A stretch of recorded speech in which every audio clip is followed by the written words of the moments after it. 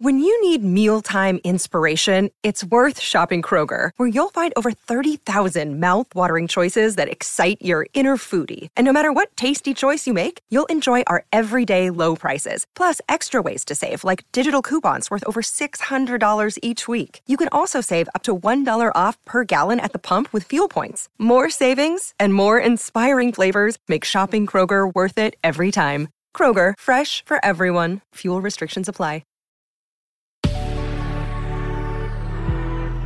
Good risings. I'm Jackie. And I'm Brian. And this is Grateful Grains. Welcome back. We are spending this week finding the good in regret. You may recall yesterday we introduced Daniel H. Pink's theory on the 4 types of regret, which he presents after having not only delved into 50 years of social science on regret, but also having invited people worldwide to submit their regrets as part of his study. 16,000 submissions from 105 countries in total. Each and every one of them fits into one of the 4 categories. Yesterday, we looked at foundational regrets. Today, we're exploring regrets in boldness. Like yesterday's category, today's is another of inaction. It's having the autonomy to do something and not doing it. When it comes to boldness, it's all about being risk averse. In his TEDx Conversation segment, Daniel H. Pink met Lily from Brooklyn, New York, who shared that most of her young life, she was painfully shy with low self-confidence. She admitted there were times when she wanted to close her eyes and be invisible. She says she didn't come into her own until college, where she found a great group of friends and started to learn to express herself. Her great regret in life is that she wishes she would have taken the time to work on her confidence, to be bold and more outspoken in her youth, because she wonders what opportunities she missed out on by being shy. It's the perfect example of a regret in boldness.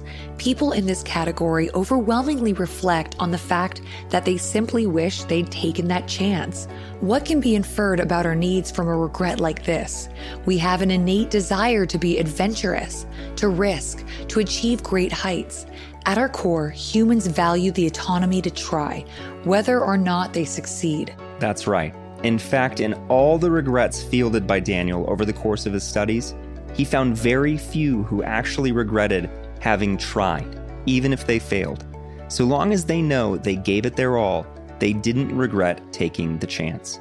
Fear of regret is often one of the things which stops us from taking these big risks. Does it help to know that on our deathbed, failure to act will outweigh failure as a result of action? In fact, they don't even compare. Of course, the task Lily faces is not to resent herself for her lack of confidence in her younger years, or not working to become more confident sooner. It's that she stepped back and realized the importance of being bold in her life. It's not what could have been, it's what could be now. We have the ability to learn and grow, and our regrets are perhaps our best means of teaching us not only what we need in life, but also how we might come about achieving it. In Lily's case, being bold when the opportunity arises is the actionable lesson.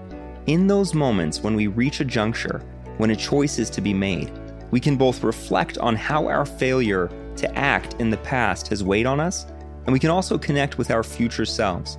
Imagine what advice the future you might impart.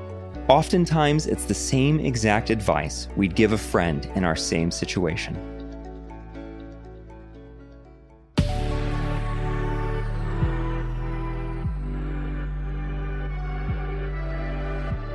Thanks so much for joining us on Grateful Grains. You can find us on Instagram at Good Risings, or you can find me at B McMuffin. And you can find me at JacquelineMWood_1. We'll be back again tomorrow for day 4 of our week discussing the good in regret.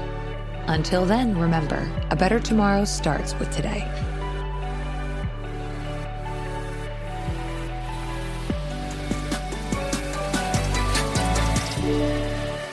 Good Risings is presented by Cavalry Audio.